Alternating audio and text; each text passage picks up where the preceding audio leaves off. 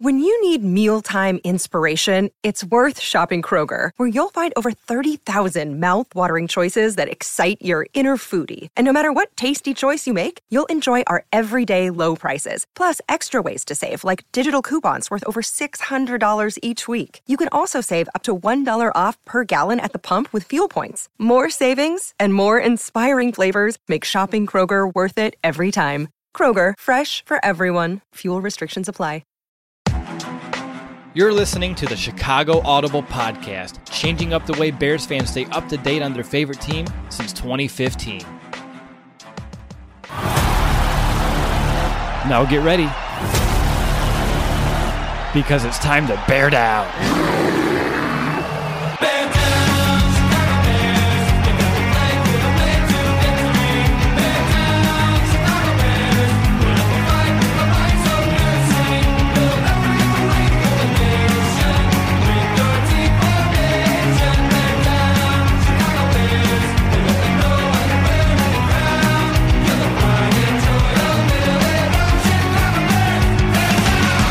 Welcome back, Bears fans, to another episode of the Chicago Audible podcast, and welcome to the second part of our Bears Wildcard Week preview as we aim to get you prepared for the most important Chicago Bears game in nearly a decade.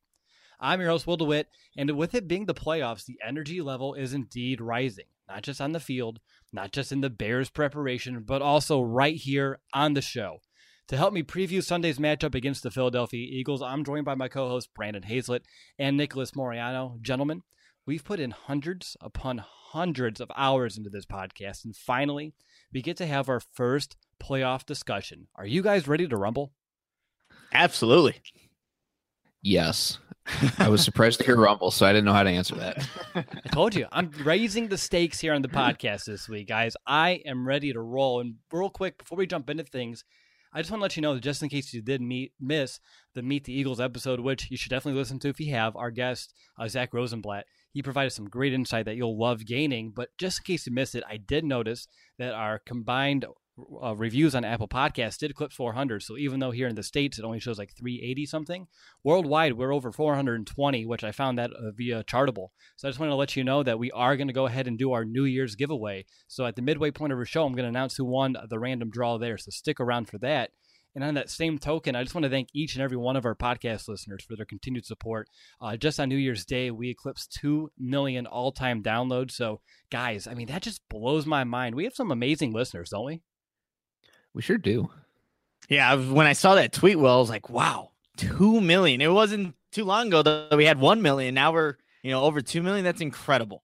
Yeah, it took 3 years to get our first million and then 1 season to reach our next. So a big shout out to each and every one of you for tuning into our show and helping us out here. And of course, I'm glad that you find our show as entertaining and beneficial as you do.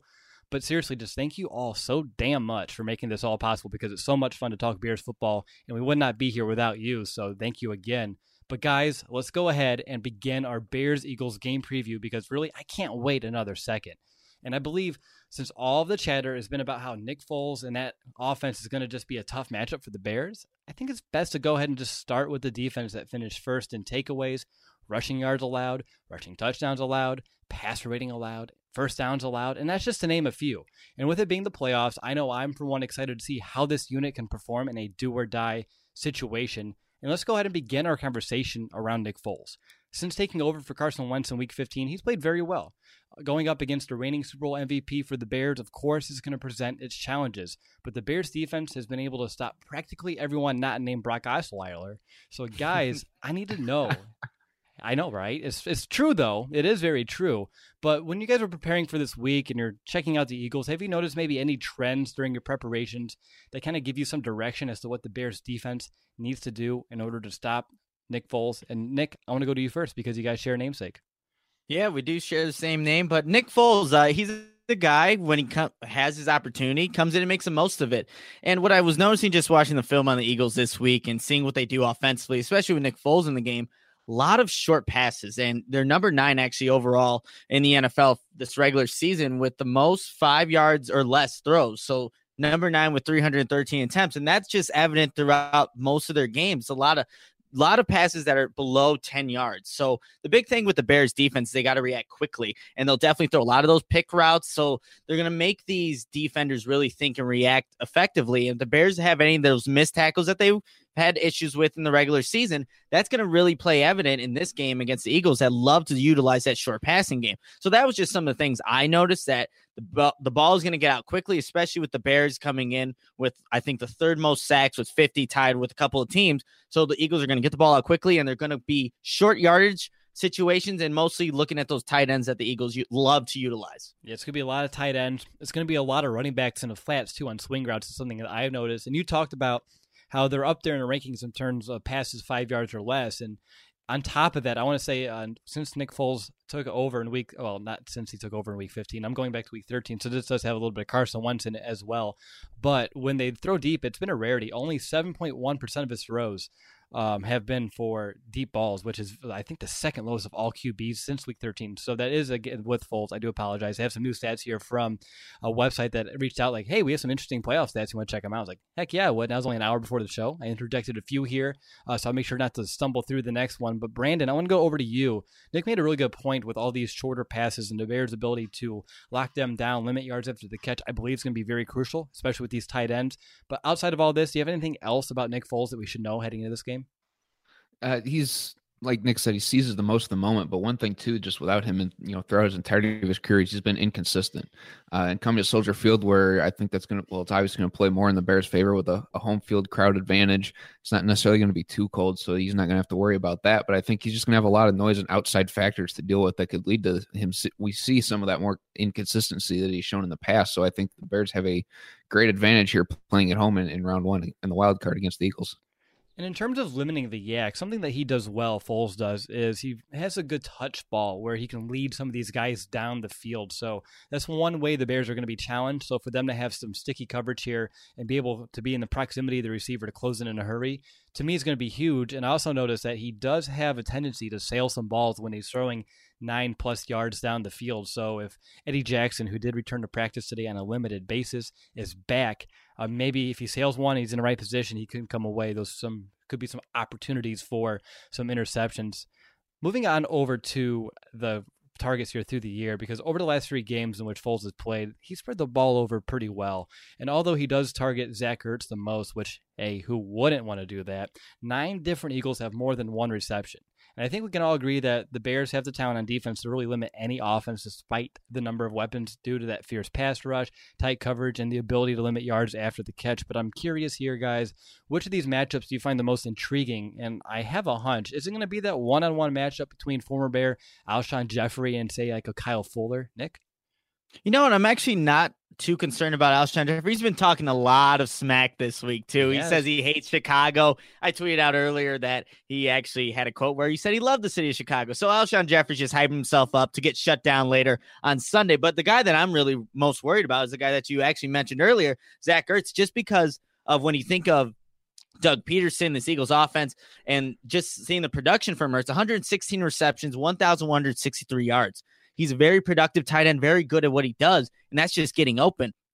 And when Nick Foles, his first target is maybe covered up, he's going to look to that security blanket, and that is Zach Ertz. And what the Eagles like to do is just put him in a bunch of different formations, whether it's just trips to one side or just having Zach Ertz alone on the other side. They'll want to give him the ball because he knows Nick Foles knows that Zach Ertz is usually going to win that one-on-one matchup. And just going back and watching tape, I didn't watch the tape last week against the Redskins because that was just a crap game from the Redskins, and the Eagles just blew them out in all facets of the game. But go back to that Houston Texans game, a really good defense, something that maybe can replicate some of what the Bears can do. But what they did with Zach Ertz, they lined him in a trips-up formation in the red zone and had a decoy. They had the other tight end. I can't pronounce his last name. He just is a decoy. Zach Ertz runs a nice little skinny post, wide open. It's an easy touchdown for Zach Ertz. So they're going to put him in a lot of formations that are put in favorable matchups. A lot of what Matt Nagy, does on the offensive side of the ball. So it's going to be really interesting how Vic Fangio schemes against a guy like Doug Pearson, who has a similar offensive mind with Matt Nagy on his side, on his team. And when you're looking at some trends here, too, when it comes to Ertz, he really makes his living over the middle of the field, which is going to be a big area of focus. Over 70 of his catches this season have been there. Quarterbacks have been very effective when he gets behind linebackers. That's when the pass rating goes up over 100. So for the Bears linebackers, Mitch Trubisky or Roquan Smith, to kind of maintain their proper depth is going to be a big key this week. But something I learned from our guests, and it kind of got confirmed after I was watching some film this week, is that the Eagles love to utilize 2 tight end sets. And I'm curious, Nick, to your thoughts on that, because with a 2 tight end set, something I haven't seen a lot of teams do against the Bears. They usually try to put them in nickel, and that's what most of the NFL does nowadays. But their backup tight end, Dallas Goedert, he averages over 40 snaps per game over the last 3 games of the season. So I'm curious, how do you think the Bears stack up to an offense that's going to deploy 2 tight ends? I like this matchup because we have great inside linebackers that know how to cover. So having a Roquan Smith, Danny Trevathan really plays to, I think, the Bears' advantage when you have these 2 tight end sets, because you really don't want your nickelbacks on 2 tight ends that are oversized and just a lot bigger than these smaller nickel corners. So I really like that matchup because we have the favorable inside linebackers that have that coverage ability first, as opposed to throwing a nickel guy who's a little bit outmatched there. So I think that's going to be a very crucial matchup for whichever side of the ball ends up winning, the Eagles offense, the Bears defense. But I do like the Bears inside linebackers being able to cover that. And obviously safeties will come down as well. So Adrian Amos, and like you said, Will, A. Jackson did practice today. He was limited, but he practiced. So I do like those matchups. So it's going to be interesting because you have some really good players on that side of the ball for the Philadelphia Eagles, but also have some great players for the Bears as well. Yeah, that backup tight end Goddard, since Foles has taken over, he's a perfect 8 of 8 when targeting him. 5 of those 8 catches have gone for first downs. And on top of that, for the season, both tight ends have accounted for 50% of the Eagles' red zone receiving touchdowns on the year, 9 of 18. But Brandon, I want to go over to you. What matchup are you paying attention to? Well, I want to add to the Zach Ertz discussion because he was one that I was consistently finding interesting trends and stats for. Like, for example, the Eagles are 2-5 in games where he has 9 or more receptions. So maybe we want the ball in his hands because they lose when he has the ball 9 or more times in a game. And those 2 wins were a 2-point victory over the Texans and a 15-point win over the Redskins back in Week 13. So those are kind of things that I'm taking, that kind of tells me that they're going to look for him on these dump down shorter routes like you guys were talking about earlier. But in addition to all these shorter routes, a guy that can really excel at that, especially the yards after the catch, is Golden Tate. And he's third on the team in receiving yards with 795. Not entirely sure if that's all with the Eagles since he started the year with the Lions, but regardless, I didn't think so either. But regardless, he still has 1 receiving touchdown since he arrived in Philly. So he's not a huge touchdown threat, but he's one of those quicker guys like a Taylor Gabriel or an Anthony Miller, even just to kind of put in comparison-ish purposes to what the Bears have, the guy that can run a fast underneath route and then be able to get a lot of yards after the catch because he's able to outrun his guys.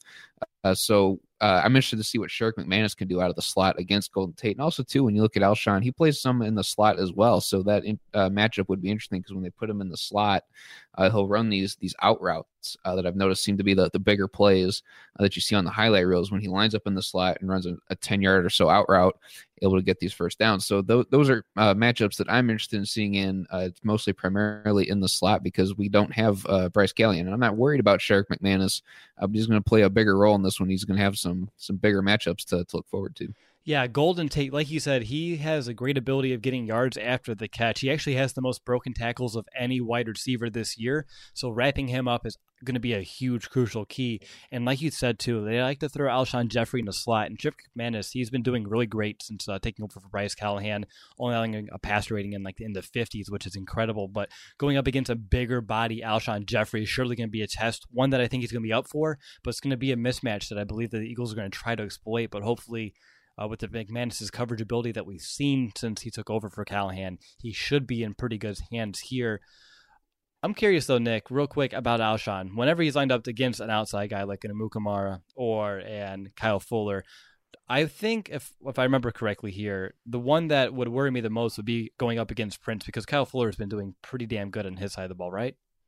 Oh, yeah, definitely. And I think it's how they both kind of approach their defensive back responsibilities. Kyle Fuller's going to play a lot further off, and he's going to read the quarterback's eyes, as opposed to Prince. He's going up against a physical receiver in an Alshon Jeffrey. And Alshon Jeffrey, even though he plays for the other team, he's a good receiver. He can win those one-on-one matchups. He definitely did it in Chicago, and he's been doing it in Philadelphia for, this year and last year.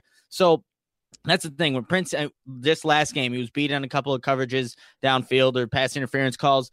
A little iffy, like we talked about in that post-game show. But Prince needs to be sound in his fundamentals, but the difference is Jackson's going to be back there. Right. So he knows he could be a little bit more aggressive at the line of scrimmage because you have that ball hawking safety who's just going to come down and hopefully make the play. So I think those two can maybe cancel each other out in the physicality between how they both play each position. But yes, I would definitely be a little bit more concerned with how Prince plays as opposed to Kyle Fuller, because again, he's reading Nick Foles' eyes. If it's a one misstep, one overthrow, it's going to be picked off. And real quick, too, I just want to let our listeners know, don't sleep on a Nelson Aguilar. He's averaging nearly 15 yards per catch since Foles took over and has over half of Foles' touchdowns with 3 touchdown receptions since Foles took over. So just keep in mind that.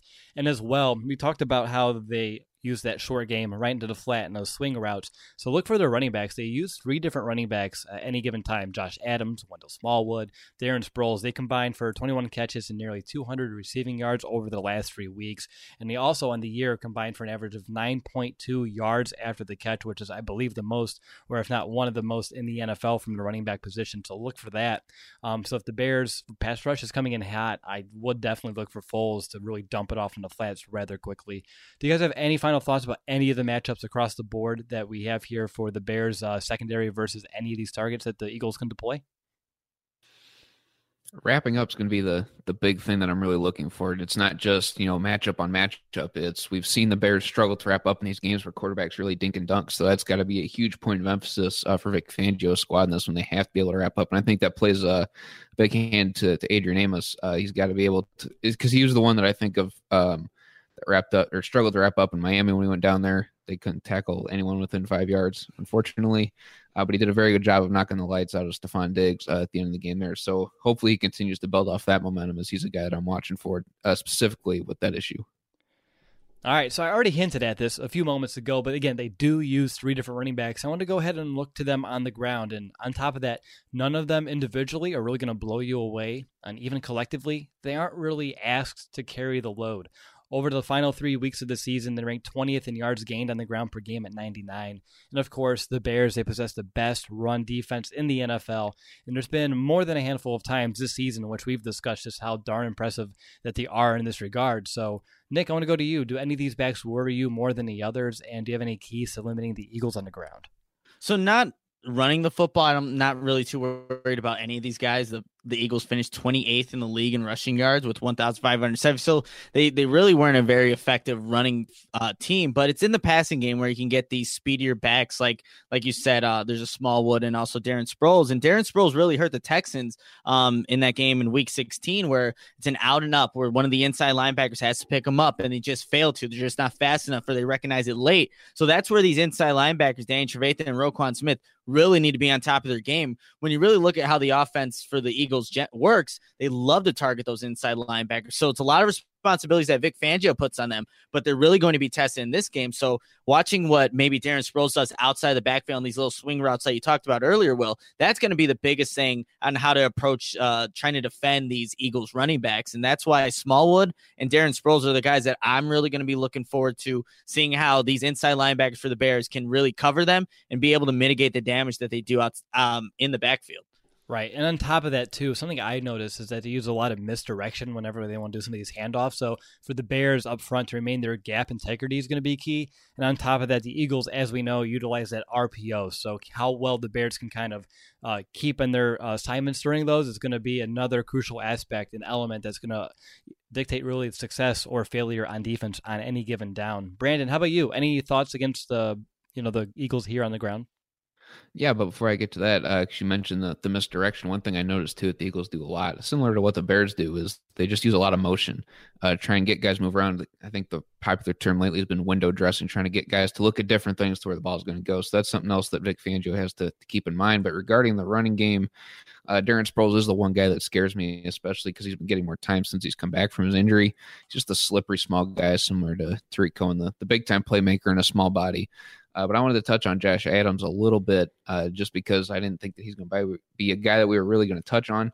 If you were to take Jordan Howard, make a cookie cutter out of him, then you get Josh Adams because they're literally the same player. I think he's an inch taller, but they have the same weight. So he's the between the tackle guy, the change of pace, I guess, because the other two, Smallwood and Sproles, are a little faster.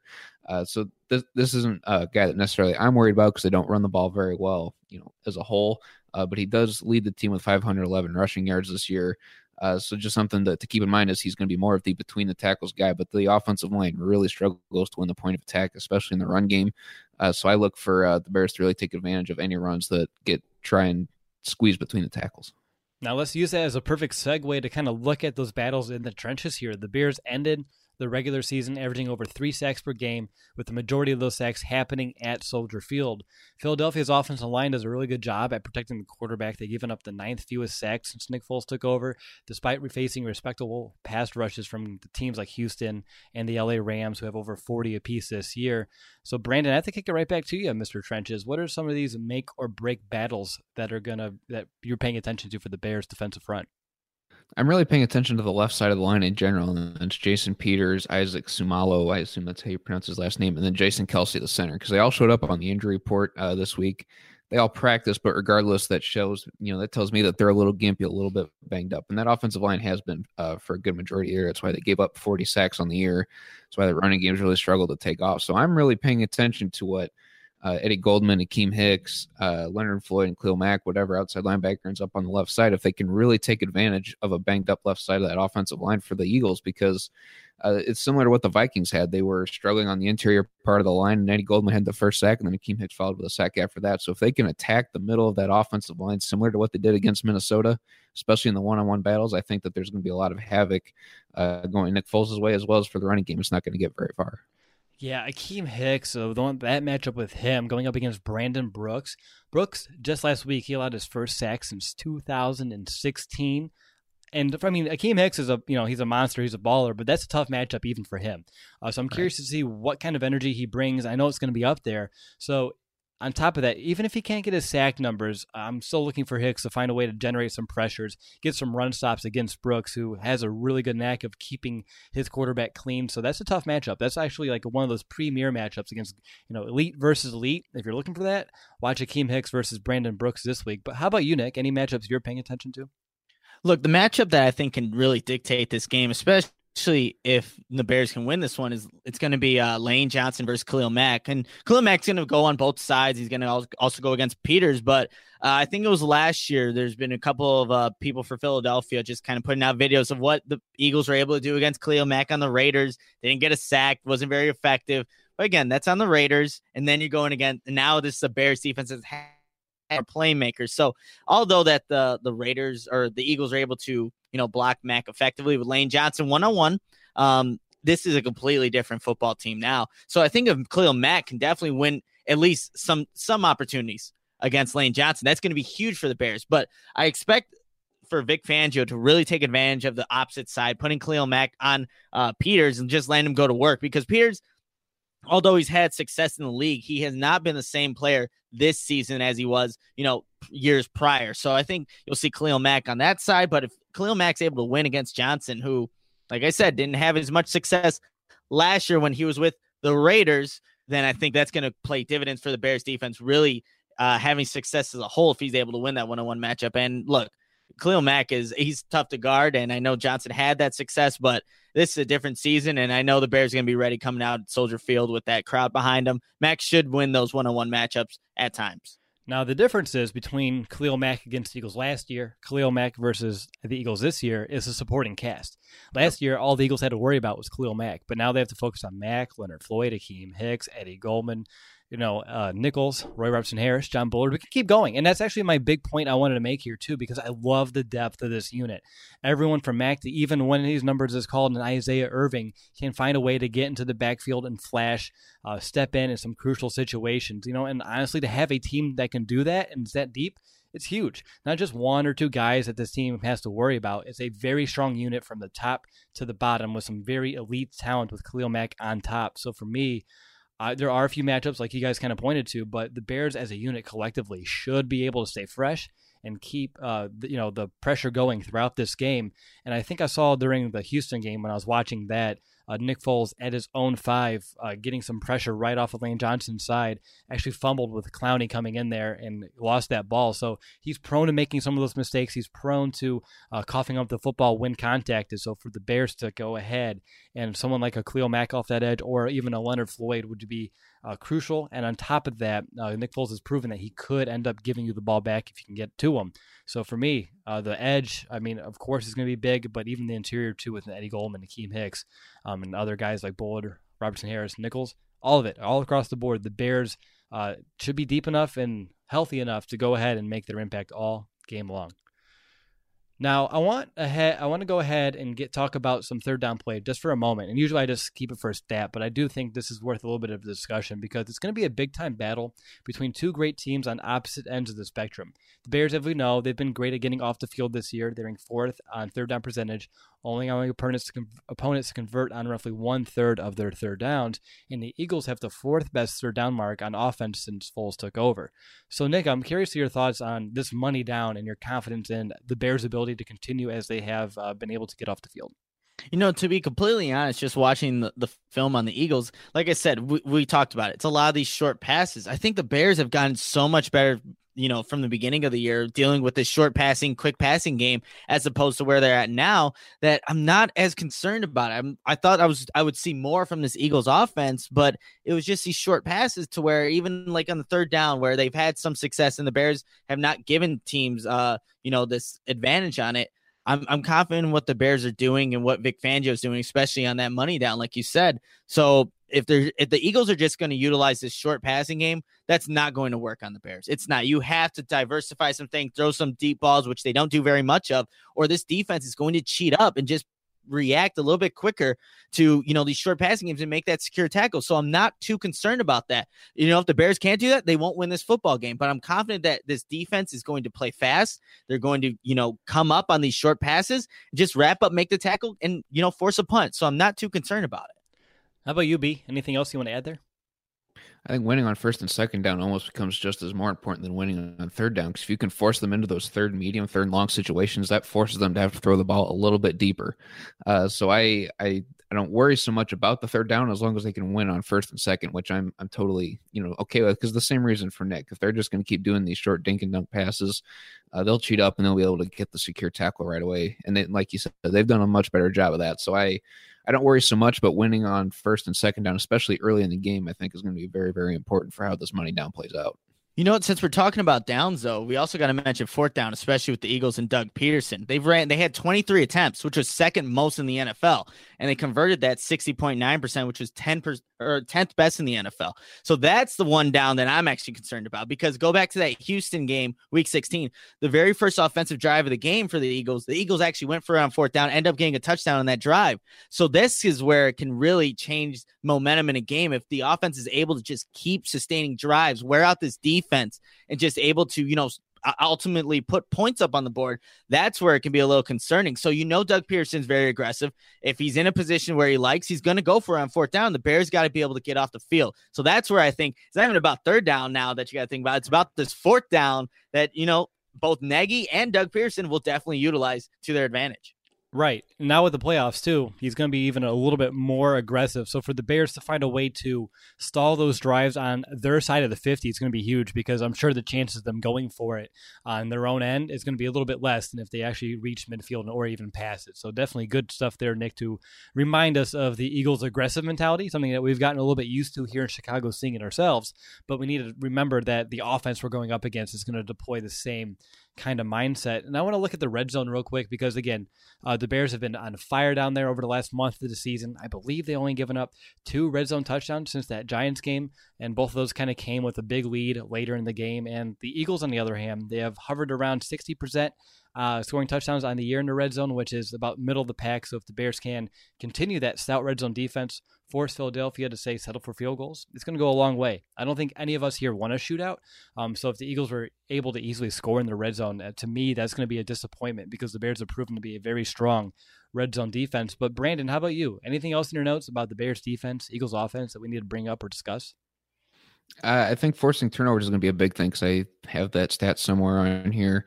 The Eagles have fumbled 29 times this season. They've thrown 11 interceptions. So they're, especially when you watch Alshon, he carries the ball loose when he's out there by himself. So if they can sneak up on him and kind of punch it out of him a little bit, I think that'd be kind of cool to be able to force those turnovers that they've fumbled 29 times. this season. I think that's a huge advantage that the Bears can take advantage if they can get the gang tackling and start ripping the ball out instead of just tackling them right away. But I'd rather get them down rather than get the turnover. But regardless, if the opportunity is there, be aggressive, take advantage of it. All 11 to the football. How about you, Nick? Like we said earlier in the show that the Eagles like to use 2 tight end sets, but I was just watching how these Eagles tight ends actually block. Not the best blockers. They're better pass catchers than they are blockers. So I think a big thing for the Bears to just take away this Eagles rushing attack, which isn't very good at first, is definitely being able to win those one-on-one matchups. They're putting Dallas Goedert on Jadeveon Clowney, and that you would imagine how that ended up. So if they're going to do that with Leonard Floyd and Khalil Mack, by all means, these outside linebackers better just take advantage of that and take advantage of these tight ends that they're definitely going to see on a play-to-play basis. So they're going to be used a lot, but take advantage of them when they're run blocking because they're not very good at it. All right, and just one last thing on my end. The Eagles are undefeated over their last 2 seasons when having the lead after the first quarter, so no pressure on the defense to keep them off the board. All right, guys, so for the first time ever, it's time to determine who has the edge in a playoff matchup. I'm very excited to get to this. So, Brandon, you're up first. Bears pass rush versus the Eagles pass protection. Do we want to have the edge or are we doing X Factors first? I'm doing edge first. Okay. I just wanted to make sure. So which one did I have? Sorry. Bears pass rush, Eagles pass pro. Okay. Yeah, I'm giving this one to the Bears pass rush because the Eagles, they've given up 40 sacks on the year. And the left side, like I said, is looking a little gimpy. And the Bears have much more talented pass rushers, and they've got more schemes to be able to get to Nick Foles than the Eagles have, and I think are ready for. Regardless, the Eagles' offensive line is still good. I'm not trying to throw shade that way, but I think that the Bears' talent, as far as the pass rush goes, is much greater than I think what the Eagles have, especially with a banged-up left side. I think Nick Foles is going to get blindsided once or twice in this one. All right, and just real quick, I did change the order to keep you on your toes, and way to go to be cognizant enough to catch that. Nick, I want to go to you now. Bears secondary versus the Eagles pass attack. Other than the tight ends, I'm not too worried, and obviously throw Alshon Jeffrey in there, but I like the Bears secondary, especially getting back in Eddie Jackson. Look, he said that he's going to play this game, which is a huge upgrade. No offense to Deion Bush, but he's not the playmaker that Eddie Jackson is. Then you have Kyle Fuller who's playing his lights out. Prince Amukamara, I think, is going to have a bounce back game. And Sherrick McManus, too, surprisingly, has been playing very well in Bryce Callahan's spot. I like what the Bears do in that back end of the defense. And I think they're going to be able to hold these tight ends to, not as much. Look what they did to George Kittle in the 49ers, who was being a great, very productive tight end for the 49ers. And Kyle Rudolph. So they've played some good tight ends. And they've done some pretty good things against them. So I think the Bears secondary is going to do a good job against, Alshon Jeffrey and then the tight ends that the Eagles have. All right, which leaves me with the Bears' run defense and the Eagles' ground game. And like I said last week, and I could have said it the week before, and I probably said it the week before that, there's just no way you go against the Bears' run defense until proven otherwise. They've been able to shut down everyone that's come their way. And even though the Eagles use 3 different running backs, I think that's just more proof that they don't have, quote-unquote, one guy who can take over. So for me, the Bears are going to be able to limit these lesser talented backs collectively all game long. So for me, the Bears, especially on the ground, so for me, the Bears' run defense has the edge here. So with that, Brandon, it is time for the X Factors. And I know you're a little jumpy here, so I'm going to go ahead and let you begin. Who's going to be your X Factor on defense? I'm giving it to Danny Trevathan. The opposing offense, their scheme isn't foreign to him. He has seen the Bears offense, which is extremely similar to the Eagles offense, and it's also kind of similar to Andy Reid's offense, which is kind of weird. But regardless, there's a lot of good similarities that Danny Trevathan has seen in practice. He's seen before, so he knows what to expect, and it's important for him to get these guys lined up and set the tone early. Go out there and punch them in the mouth early on. Like you said, get them off the scoreboard, and I think a lot of that comes from the guy who's relaying the plays. Let them know that they are in Soldier Field and that it's not going to come easy. So Danny Trevathan is going to be my X factor. And with him having some playoff experience, the Bears are going to definitely want to rally around him, his passion, the energy he brings. So I definitely like that choice as an X factor. How about you, Nick? I'm going to go to his counterpart, and Roquan Smith is being the X factor for this one. We talked about it. The Eagles like to run a lot of motion. They love to run pick plays. They love to run, wheel routes out of the backfield from the running back. So these inside linebackers are going to be tested, and Roquan Smith, Danny Trevathan have to be on top of their game. But specifically Roquan, obviously being the rookie out there, doesn't play like it. But he needs to be, just knowing where his assignments are, where, each running back is at, where his assignment is on every play. But it's going to be a lot on these inside linebackers to predict who's going to be the winner in this game. But I think in Roquan Smith, if he has a good game, is able to take care of his assignments, the Bears are going to be in good shape. But I have a lot of confidence in Roquan Smith, especially how he's played this season. I know we haven't talked about Roquan too much, but I do want to bring up a point that offenses like the Eagles have are reasons why we drafted a Roquan Smith, to have that sideline-to-sideline rangy linebacker to shut them down, because they like to stretch the defenses horizontally and vertically. And I believe these are the type of games that we brought Roquan in for. So for him, I agree 100%. Obvious X factor, which leaves me with not too much. You guys took option A and option B for me. I'm not going to say which one is which. I don't want to show all my cards today. But I'm going to go ahead and go with Eddie Jackson. Whether he plays or not, I think that's going to be an X factor in itself. With him being limited, it's trending upwards, and I think that's a good sign for Sunday. But if he plays or doesn't play, that's going to impact this game. But if he's out there, and again, they don't throw it deep often, but when they do, especially lately to Alshon Jeffrey, it's been effective. And even sometimes Nelson Aguilar. So for Jackson to be that center fielder, to make sure there's nothing easy over the top, keep everything in front of him, for me is going to be a big X factor this week, because if, say, an Aguilar gets behind the defense, or even an Alshon Jeffrey in a one-on-one, that's not a good recipe for the Bears' success, because Nick Foles does have some good deep ball accuracy to these guys. So even though in the intermediate range, I've seen him sail a few, when he's laying out some of these bombs, they're very close with Alshon Jeffrey consistently. So for me, Eddie Jackson, center fielder, is going to be my X factor. All right, we've officially reached the midway point of the show, and as I promised, it's time to announce our winner of the New Year giveaway. So the winner, who is getting some gear and starting 2019 with a bang, is username DanWDC.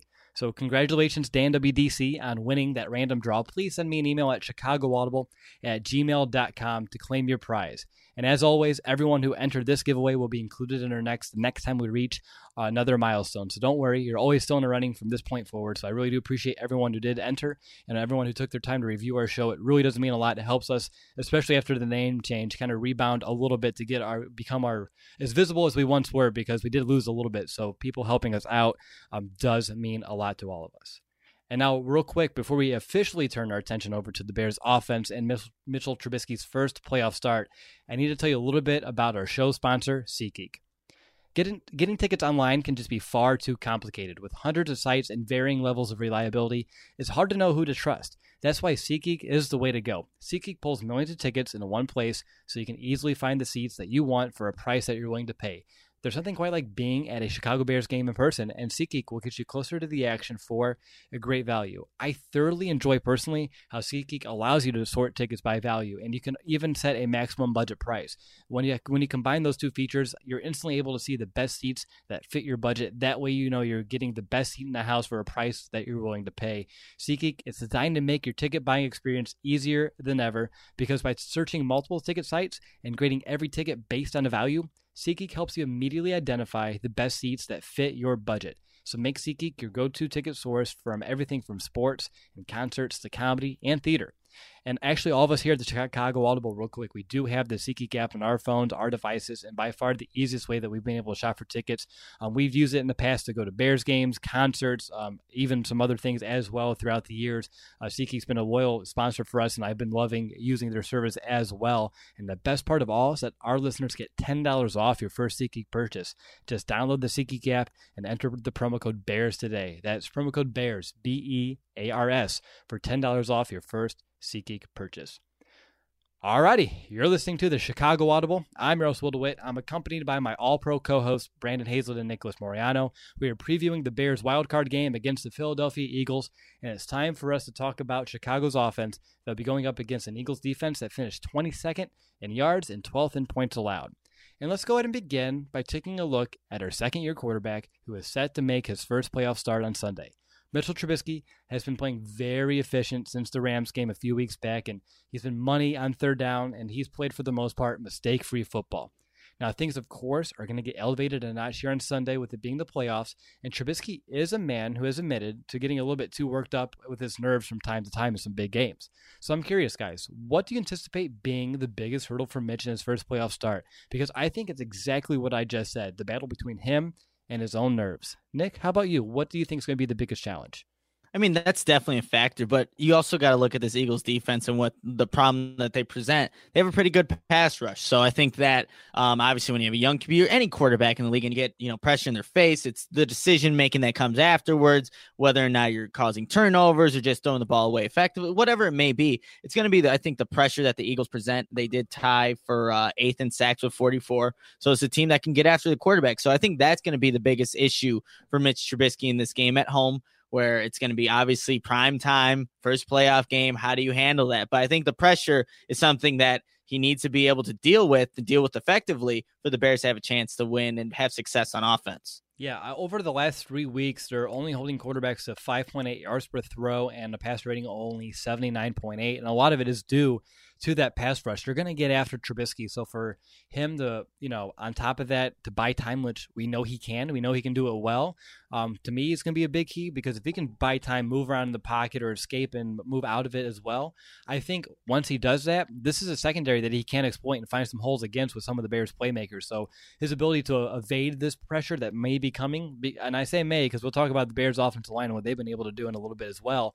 It's just going to be a great way for him to put himself in a position to succeed because this is a secondary that I don't think can really hold up with the Bears playmakers for more than a few seconds. So pass rush is going to be huge for the Eagles, and I get that. But Mitch, he knows how to move away from this pressure, and when he does, he's often found success. So I don't really see much different going this week if the same kind of pattern holds true. How about you, Brandon? Can I combine your guys' two answers there? Because, if you get nervous and there's pressure on you, I personally would get more nervous too. So I think it's really going to come down to early execution if that's going to be able to settle him down, because that plays a big part in any quarterback's confidence, especially in a playoff game where a lot of things are on the line. So I think that if he can hit a couple passes early, be able to move the offense along, continue to be aggressive, but not try and force anything, I think ball security is going to be a really big thing for him in this one, especially with the pass rush coming. I think it's really just limiting the mistakes, not necessarily being conservative in the way he plays, but just finding a way to execute, get these small victories, and be able to build off of it throughout the rest of the game. Because like we've already talked about a little bit already, this Eagles defense is pretty tough.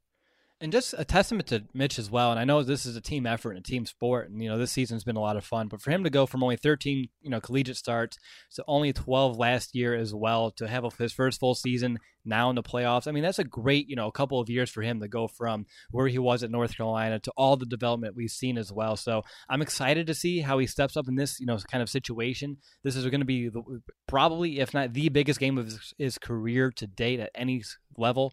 So for me, I'm very excited to see what kind of Mitch we get to see. But let's go ahead and take a look at some of these matchups through the air. Mitch, he's been able to spread the wealth. Last week, he found success despite playing with some guys that he doesn't really get to work with too often, like a Javon Wims and a Kevin White. And the good news is, for us at least, Allen Robinson, Taylor Gabriel, and Anthony Miller, they've all returned to practice this week despite each suffering an injury over either last week or the one prior. And the Eagles did finish with the third most passing yards allowed per game at 269. Since week 10, they've allowed 3 wide receivers to top 100 yards on them. So, fellas, what are going to be some of the matchups that pique your interest for the Bears offense? I think that's how I want to phrase it this week. And let's go to Brandon first. I'm looking at Taylor Gabriel because we've seen what he did against the Vikings. He had that 42-yard reception that almost got into the end zone. And a lot of these cornerbacks are young for Philadelphia. They're good, but they're young. And when Taylor Gabriel, who, might I add, bumps up the quarterback grade whenever quarterbacks throw to him, I haven't said that in a while, so I had to plug that in there. But when he's an experienced guy against these younger cornerbacks, I think his speed and his efficient route running are really going to be able to allow him to get open and help Mitch be able to get the ball in his direction, and Taylor Gabriel can then go make the catch, as we've seen him do before in the past. So Taylor Gabriel, whether it's up against our good friend Crayvon LeBlanc out of the slot, or Rasul Douglas, or Sidney Jones, or Avonte Maddox, whoever they have out there, I really like his speed and his ability and his experience over some of these other younger cornerbacks as well. Even though a lot of them were with the Eagles last year and already have that playoff and Super Bowl experience, I still think that Taylor Gabriel holds a good psychological and physical matchup for them as well. Yeah, and Gabriel has his playoff experience as well. So for him to be one of those Bears veterans on offense that does have it, again, I can see Mitch really relying on him due to that, because he can rise to the occasion. He knows how the game's going to elevate here in this situation.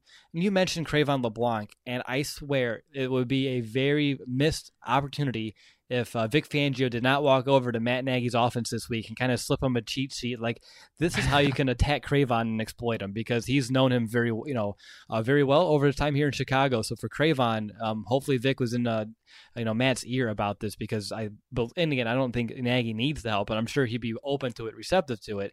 And again, Fangio would be the perfect guy to tell you exactly how you can beat Cravon and what his weaknesses are. But how about you, Nick? So there's a lot of, like Brandon said, there's a lot of young guys in the secondary, but there's also a veteran in there. And it's a guy that I think that Matt Nagy is definitely going to target in this one. That's Corey Graham. He's playing free safety for the Eagles. I don't know when he made that change, but he definitely didn't do that in Chicago. And you could see him. He's not very comfortable there. That's not his natural position. There's a lot of space to work with, and he's supposed to be the guy roaming around making plays.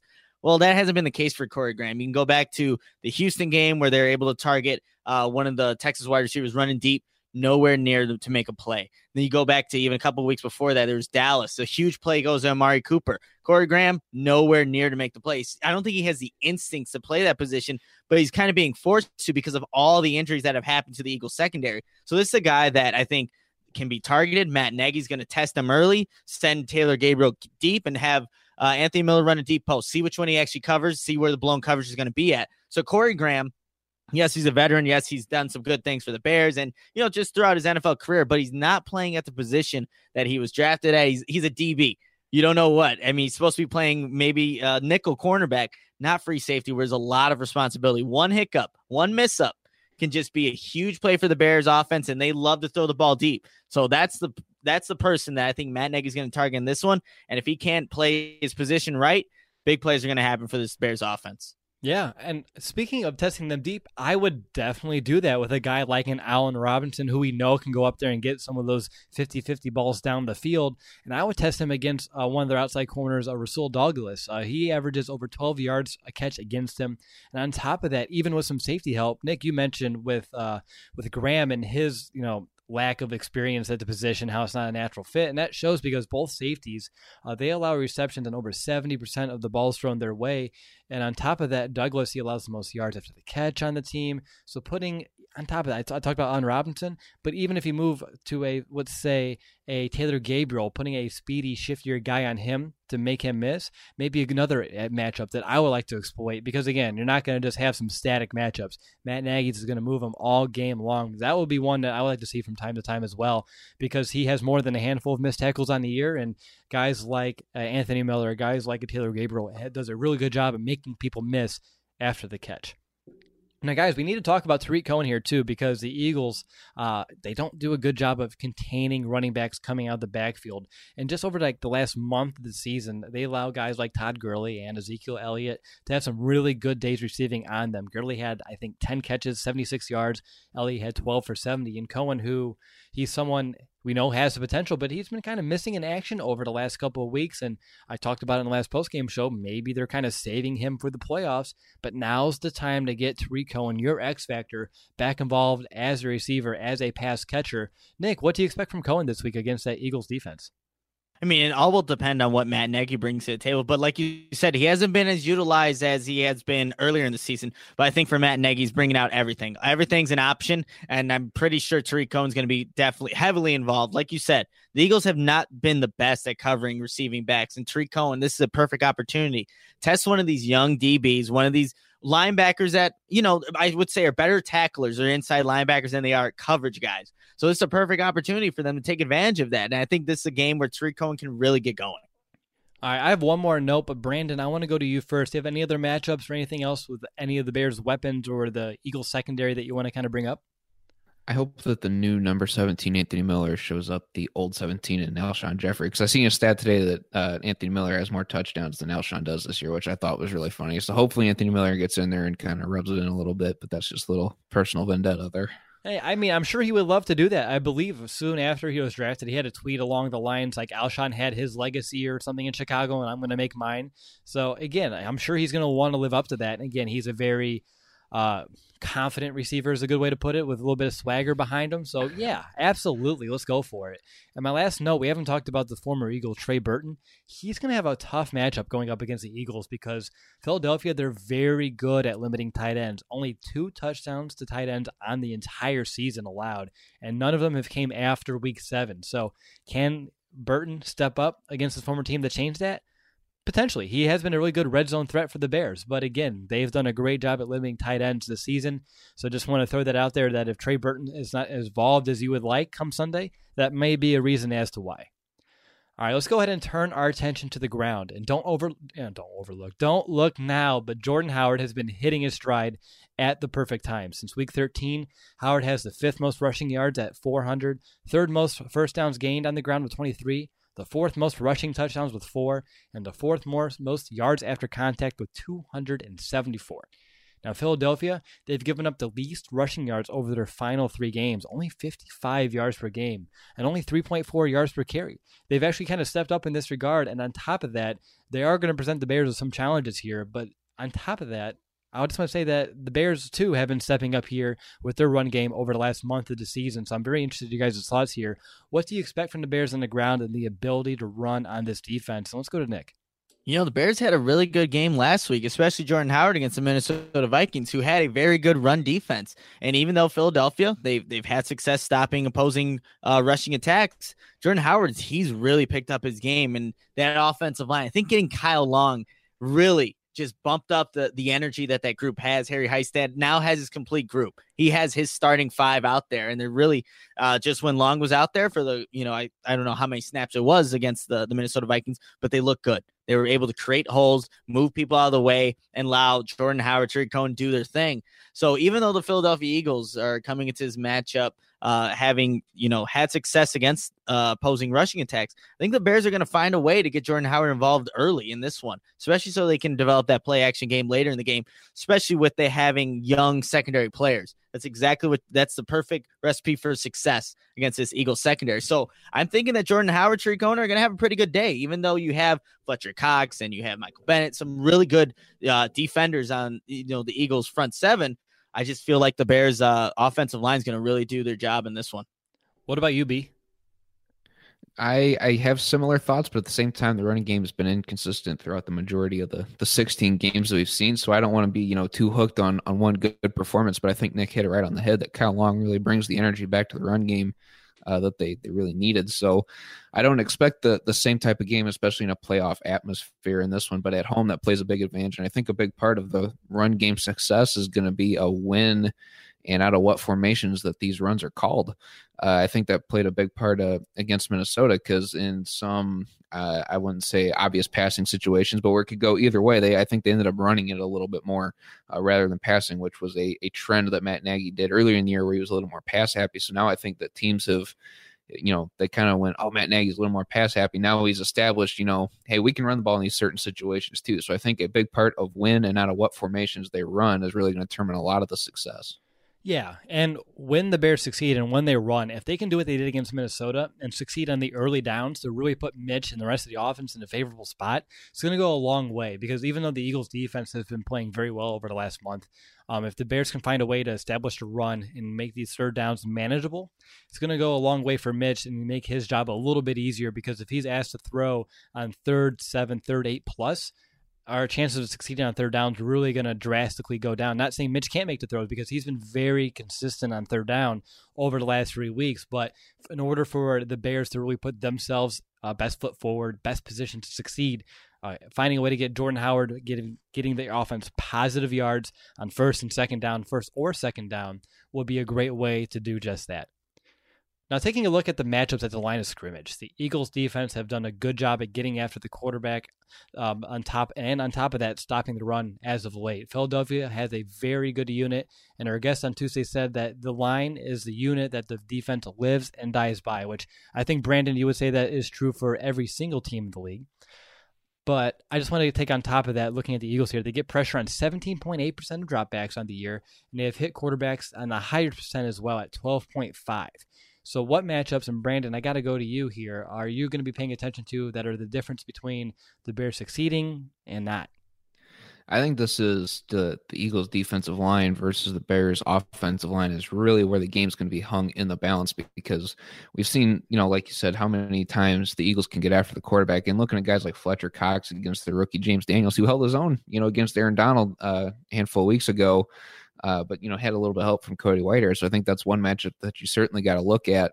And then on the other side too, you have Michael Bennett on the opposite end going up against Bobby Massey, and that's also a key matchup to watch for. I mean, we haven't heard much of Bobby Massey, which is an absolutely terrific thing, if you ask me, because if you're not hearing from your offensive linemen, they're doing really good or doing really bad. And Bobby Massey, we haven't hardly heard from him at all, which I think is great for him, especially the way he started his Bears career.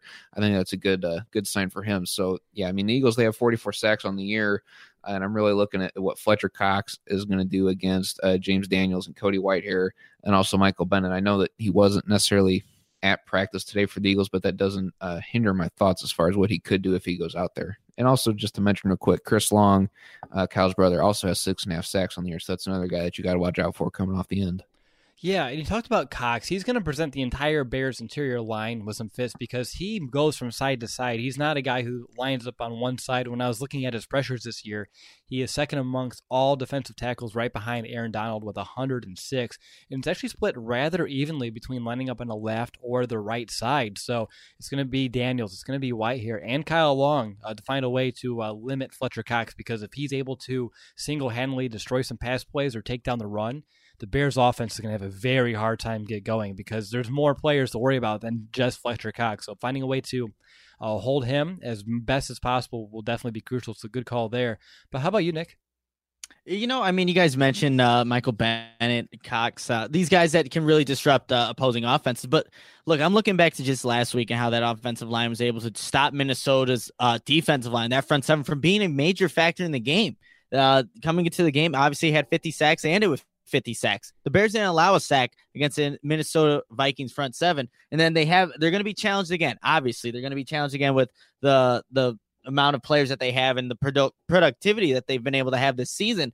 But I'm just looking at, I think, let's see how Kyle Long does now against Michael Bennett, being his second game back from injury. Obviously, he did some good things, but now let's see if he can sustain that for an entirety of a game, because that's going to be crucial if the Bears are going to have success. But I think he's up for it. This is a guy who's never played in a playoff game.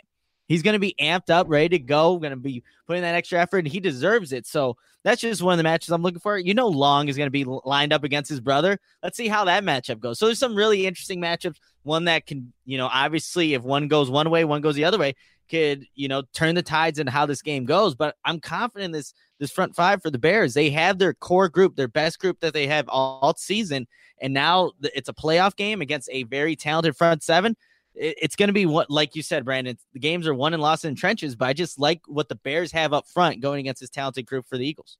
Yeah, they've been able to, like you said, the Vikings are a perfect example because they led the NFL coming into last week. They finished tied with third with us at 50, but they entered Week 17 leading the NFL with those 50 sacks, and they didn't get much of anything on Mitch. So for the Bears offensive line to be able to do that, and even in the first matchup against the Vikings, same thing. And then the Rams as well is another good example of the Bears offensive line finding ways to limit good defensive fronts. And one more matchup that we need to discuss, it would be an oversight if we didn't, Brandon Graham versus Charles Leno Jr., because Graham has the fourth most pressures of all edge players this season with 70. For those keeping score at home, that is one more than Khalil Mack this year.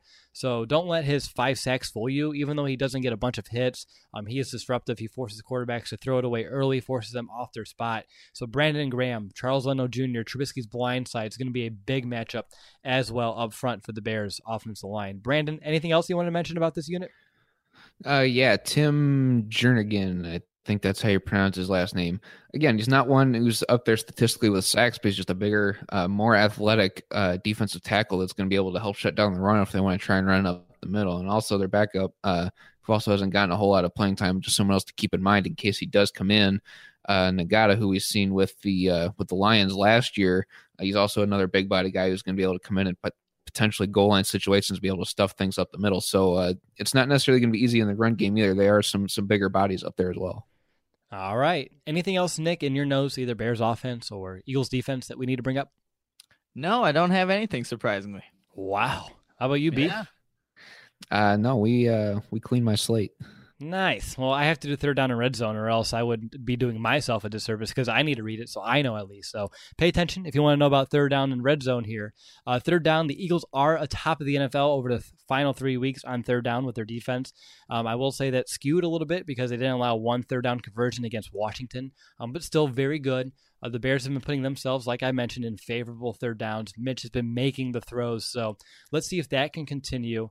They did a good job against Minnesota last week, which is right on top of the league as well in terms of third down defenses. And something to pay attention to, the Bears, and we've known this, we talked about it, in terms of third and short, they haven't been really good in those situations for some reason. They're actually worse in the NFL in third and short, only converting those about 50% of the time for the entire year.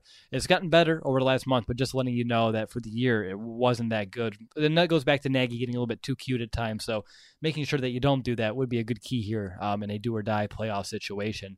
And then in the red zone, the Eagles have the NFL's best red zone defense. The Bears have the third best red zone offense over the final three, and they've on top of that, they always seem to elevate their red zone play at home in the red zone this season. So let's see if that can continue this Sunday. So that's what I have for those kind of areas of the game. So moving on to the edge here, and yes, Brandon, I'm still going to go out of order this week for you.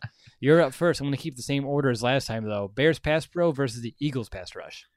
I'm giving this one to the Bears pass pro. They've just been playing so well. And I was really worried last week against Minnesota, the team that led the league in sacks with 50, and they finished the game tied for first with 50 sacks, like you mentioned earlier. This Bears offensive line is cooking. I think they're really up for the challenge, especially in a playoff environment. I think they want to protect Mitch as best they can because I know that he's probably going to be a little nervous. So I'm giving this one to the Bears offensive line. All right. And Nick, over to you. Bears pass attack versus that young Eagles secondary. You said it right there. The young Eagles secondary, I'm definitely going to go with the Bears passing attack because of that factor right there.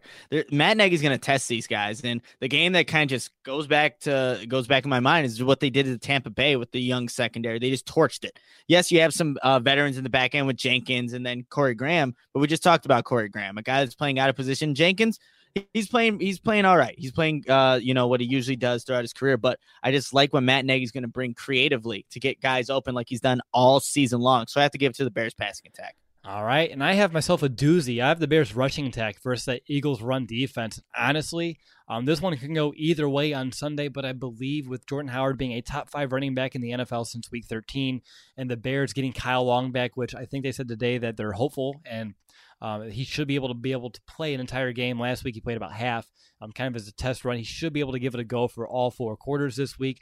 So when you have Kyle Long out there, that just takes it up to another level. When you saw Jordan Howard's 40-yard run against a very strong front of the Vikings, Kyle Long just blew that play wide open with a great hole. That offensive line, they've been doing their job. They've been doing good work with their poles and their traps to really bust out some of these bigger games. And even when it doesn't work perfectly, Jordan Howard's been kind of reminiscent of his former self with fighting through contact, yards after the contact, either with his legs or just, shredding the tackle right there. So for me, even though this one's very close and the Eagles do bring a very good run defense, so did the Vikings, and the Bears found a way to get it done in a playoff-type game, and I don't expect things to change this week. So for me, the Bears do have the edge here as well. And lastly, Nick, I'm going to go to you first for your X factor for the Bears offense. Yeah, so it's going to be Mitch Trubisky, but specifically his ability to run. I'm thinking back week 16, Deshaun Watson had some success against this Eagles defense because they didn't have a spy on him. I'm wondering if they're going to have that in this game against the Bears, but I think the X factor is just Mitch being able to make these opportunistic plays, get outside the pocket, whether it's passing. He's the 5th best passer. He has the 5th best passer rating when pressured, 82.4%. That's according to NFL matchup. So bring the blitz. Let's see Mitch Trubisky make a play. But I think it's his ability to escape the pocket and make plays with his legs that's really going to be the X factor in this game. All right, Brandon, I'm going to go to you next after me because I want to make sure you don't steal mine. I'm going to go with Jordan Howard. So hopefully that was not who you're going to go for.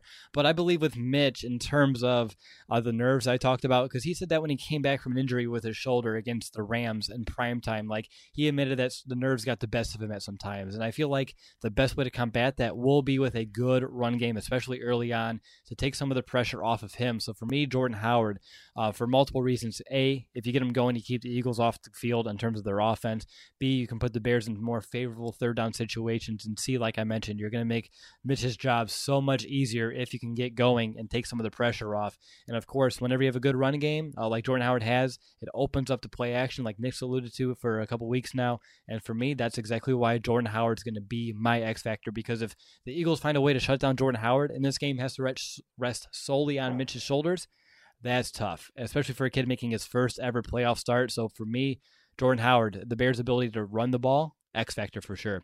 What about you, Brandon? Yeah, my X factor is going to be a guy that's actually not going to touch the field until before the game and after the game's over, and hopefully it's in a victory. But I'm going with Matt Nagy. I mean, Trubisky, he's been playing smart, efficient football, firing on all cylinders, and he's admitted, we talked about it, he gets a little nervous, which I would expect out of a young quarterback. Jordan Howard, we talked about how he's fifth best, back in the league since week 13. He's feeling really good about himself after last week. I'm sure about it.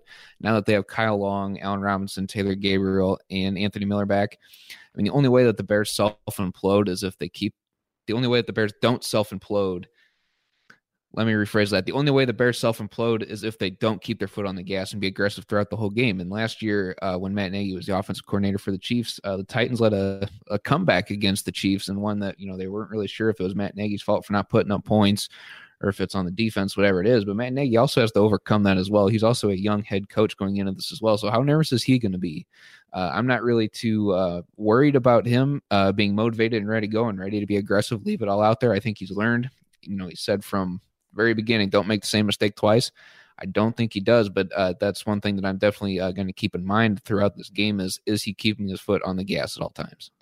All gas, no brakes, as they say. I think that's what the kids are saying nowadays. I'm so out of touch. Or maybe it's the kids who's wrong. I think that's a Simpsons quote. But moving forward, it was time to enter the final portion of our show, which consists of our predictions and parting thoughts. But first, we need to do a quick hit on special teams. Guys, I don't have anything besides Cody Parkey. If he misses in some crucial situations, that could be the difference between the Bears moving on to the next round and the Bears going home, packing their bags a little bit early. He's someone who's been inconsistent, to say the least, this season. So I know he's been practicing at Soldier Field this week, which thank goodness he's doing that. But again, I think that's the biggest thing to pay attention to in special teams. How about you, Nick?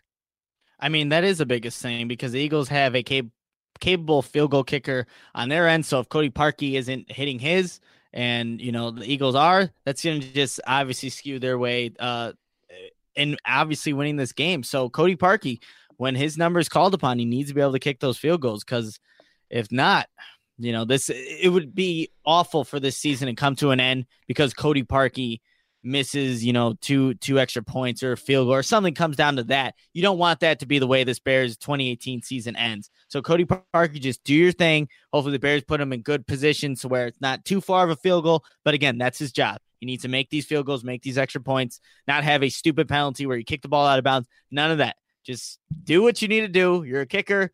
Don't think, obviously there's a lot of pressure, but Cody Parkey, just do your thing. Don't do your thing. I don't even know. Do your thing, but better. There you go. I think that works. All right. How about you, B? Anything on special teams? Yeah, I'm more worried for the other two guys that play a bigger role. Well, I don't want to say bigger role. Cody Parkey puts up points, but Pat O'Donnell and Tariq Cohen can as well. But Pat O'Donnell needs to be able to execute, flip the field when he's called upon to do so. Now is not the time. We haven't seen him shank a punt really all year long. Don't start now. And also get out of the way of the ref. I know you're trying to be a spotter for Tariq Cohen last week, but get out of the way of the ref. We don't need any of those other 15-yard penalties that back us up.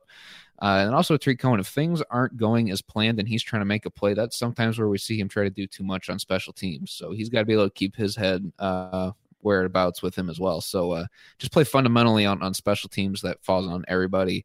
But I'm going to put a little bit more pressure on Pat O'Donnell and Tariq Cohen since no one else did it. All right. All works for me. As long as he can avoid one of those, Adam Hogue, #Bear special teams plays, that'd be fine. Yes. All right, guys, let's go ahead and jump right into our bold predictions. And with it being the playoffs, I'm expecting each of us to take these to the next level. So, Brandon, no pressure. Over to you. Bold prediction. Bold prediction. The Eagles have a -6 turnover ratio on the year. And I think the Bears match that number and force the Eagles into 6 turnovers in this game. All right. Oh, wow. You took it to the next level. I love it. How about you, Nick? I'm definitely not that bold in this prediction, but I was just looking at how the Eagles played Deshaun Watson, his running ability, and I mentioned it as my X factor. I think Mitch Trubisky gets a career high in rushing with 100 yards, gets a touchdown, and is able to just torch this Eagles defense on the ground. Deshaun Watson, just for perspective, ran for 49 yards, 2 touchdowns against the Eagles in Week 16. I think he can definitely increase those numbers yards-wise and have a touchdown by the end of the game. Does he slide? I need to know.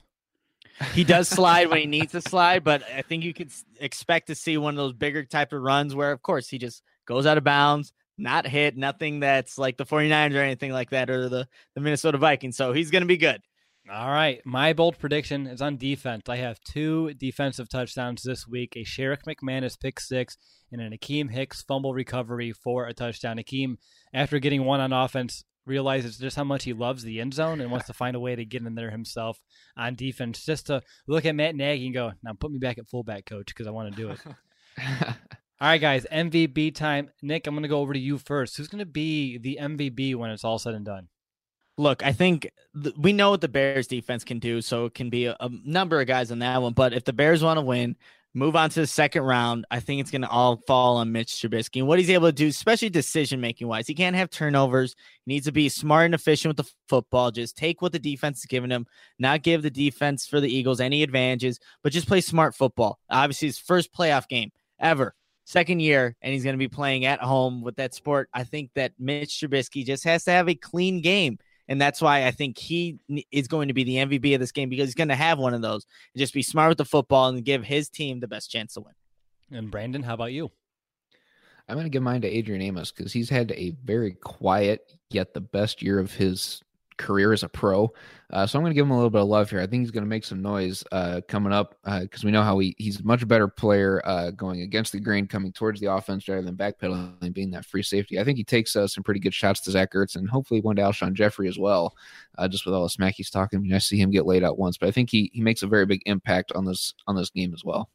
All right, for me, guys, I'm going to go defense. I'm going Khalil Mack. Big-time players make big-time plays in big-time situations, and I'm sure he's a little bit miffed about his lack of productivity in his last playoff game with the Raiders, but now he's here with the Bears. He knows the talent on this team on both sides of the ball, the potential that it all brings, and I think he's just hungry for some playoff success, and I believe that he's going to show out in all facets of this game. I don't think it's going to be like what we saw week 1 against Aaron Rodgers, but I would not be surprised if you saw a couple of plays kind of reminiscent to that where he just single-handedly can kind of alter the course of this game because, again, he's someone who's been in contention for Defensive Player of the Year, especially earlier on in this season, and I believe that this is a week where he's going to show why why he's in Chicago and why he wants to be here for a long time because of the defense around him. He's going to kind of step up here now that the playoffs they're upon us. All right, so now for the moment we've all been waiting for. It's time to hand out our game picks. And just to recap the standings, Brandon, you finished the regular season on top at 13-3. Nick, you fell last week as you didn't get your pick in, so we chose the Vikings for you. You are now tied with me at 12-4. So to make these a little bit more enticing, and I don't think it's going to matter, I decided to make the playoff games worth double for what that's worth, even though I doubt any of us are going to go against our favorite team here once we reach the playoffs. But Brandon, you're on top, so you get to go first. I get to go first, huh?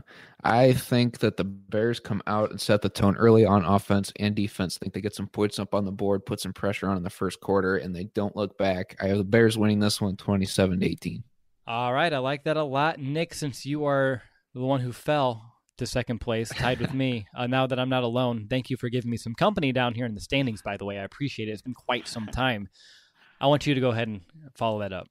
Yeah, I should have just put in my pick. I completely forgot I'd be in first. But so I think the Bears are just going to come out, even though you said it's double points, for choosing the other team. I can't do that. I think the Bears are just a better team overall. Even though the Eagles have the experience, obviously reigning Super Bowl champions, completely different year. The Bears were a better team in 2018 than the Eagles were. And playoffs is a completely different game. But the Bears are going to come out and dominate from beginning to end. 27-14 Bears. I think you're going to see a lot of cool things in this game, though. 2-point conversions, creative play calling, just a bunch of different things because they're similar teams. They really are, but the Bears are just a better one right now, so they win 27-14. All right, which brings it to me. Easy, guys. I'm going Bears 24-21. I haven't gone against them all season long. Why would I do it now? I just can't do this myself. It's been working rather well. I'm happy with my 12-4 record doing so. So for me, easy enough. Bears. I don't need to put another spin on it. It's just pretty straightforward at this point. I think our whole show's kind of led to us all picking the Bears with all the edges that we kind of handed out. So easy, 24-21. It's going to be close, but the Bears on top. And yeah, that is 24-21. That is Cody Parkey being the difference between a Bears win or a Bears loss. So yeah, 24-21. Don't cringe too hard, Nick. What did you say? I said don't cringe too hard, Nick. Was he cringing down there? I was. It was a hard cringe. Was it like the Michael Scott gif? Oh, yeah. Well, not. I mean, that's a very, I don't know, very specific, very hard cringe. It was along those lines. It was getting up there. I had to know. I was not looking, but appreciate the visual, guys. Let's go ahead and wrap things up, though. And we have to do that by sharing our confidence meter here for our first playoff game in almost a decade and our final thoughts before we kind of sign off. So, Brandon, you're up first. I'm going to give the confidence meter on this one about an 8.5. I just don't like what Philadelphia's done throughout the entirety of the year. Just been inconsistent. And some of that is due to injury, but I think the Bears are just a much more talented team on this one. They only have one loss at home on the year, and it was, almost came back in that one. We were a yard short on a Hail Mary pass to the Patriots. I'll take that loss. So I think that this just plays so much more in the Bears' favor to win this game than Philadelphia, especially with their backup quarterback. Even though he's won a Super Bowl, I'll give him that. I just don't think that he's the guy to get it done in Soldier Field. So I have my confidence meter pretty high on this one. All right, Nick. Yeah, see, the Bears are just a completely different team at home, and that's where they're going to be in this one. Soldier Field, 7-1. I think the Bears are just going to take care of business. So confidence meter, I'm going to have to give it a 9. I don't see the Bears season ending after Sunday. I really don't. It's going to continue. They'll go on to the second round and, face whoever. But I just don't see it ending. It's to be too soon. One get into the playoffs and then be done. Against the Eagles team, like you said, has been inconsistent, has dealt with injuries. I think the Bears will move on. See, right before we went live, Nick, Brandon, and myself had a little bit of a discussion about how playoff seeding works, and we are kind of trying to let Nick know that if the Bears win, they go to LA next as the seeding works. So I'm hoping. So they go to LA. I'm 99% sure. I'll check it after the show, and if I'm wrong, I'll give you one of my points for the 2 points when the Bears win. So then you can tie Brandon up. I like that. All right. But it won't happen. So my confidence meter, Brandon, you said you're at 8.5. Nick, you said you're at 9. So I'm going to kind of split the difference and do an 8.75 because I'm somewhere in that range as well. For the reasons are as followed. A, home field advantage. Like we said, only one loss came at Soldier Field, and it was like Brandon said, only by 1 yard. The Bears as well, they've been playing with the right attitude. We saw it last week against the Vikings. Taking care of the task at hand, taking care of the opponent in front of you.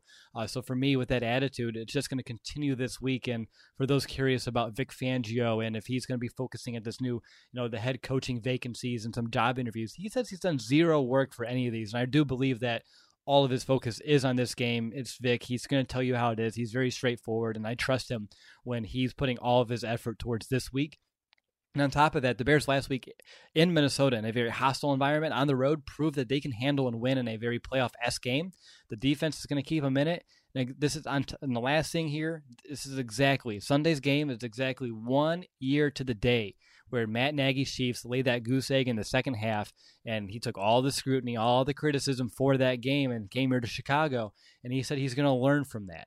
And he's someone who, since he's been here for about a year now, has been very adamant it's okay to make a mistake, but just don't make it twice. So head coach Matt Nagy is going to adhere to his own mantra there, come out guns a-blazing on Sunday, not take his foot off the gas no matter what the score is at any situation in this game. So for me, the Bears should be able to find a way to get this thing done here on Sunday, move on to the next round, and from there, let's see how interesting it gets. But if they look too far ahead, they could find themselves on the wrong side of things. So just take it 1 week at a time. But that just about does it. Guys, I need to know. We just officially completed our first ever playoff preview. And let me just quote Matt Nagy after Bears win and say, man, that feels good, doesn't it? Absolutely. All right, well, we still have plenty more content coming your way before Sunday. Next up is going to be our 5 matchups to watch and 3 keys that will lead the way to a Bears playoff victory, and that's going to be followed up by another round of the Audible mailbag. So make sure to call us with your playoff question at 872-240-4007 with your questions. We look forward to answering those here later on in the week. But until next time, bear down, Chicago. Bear down!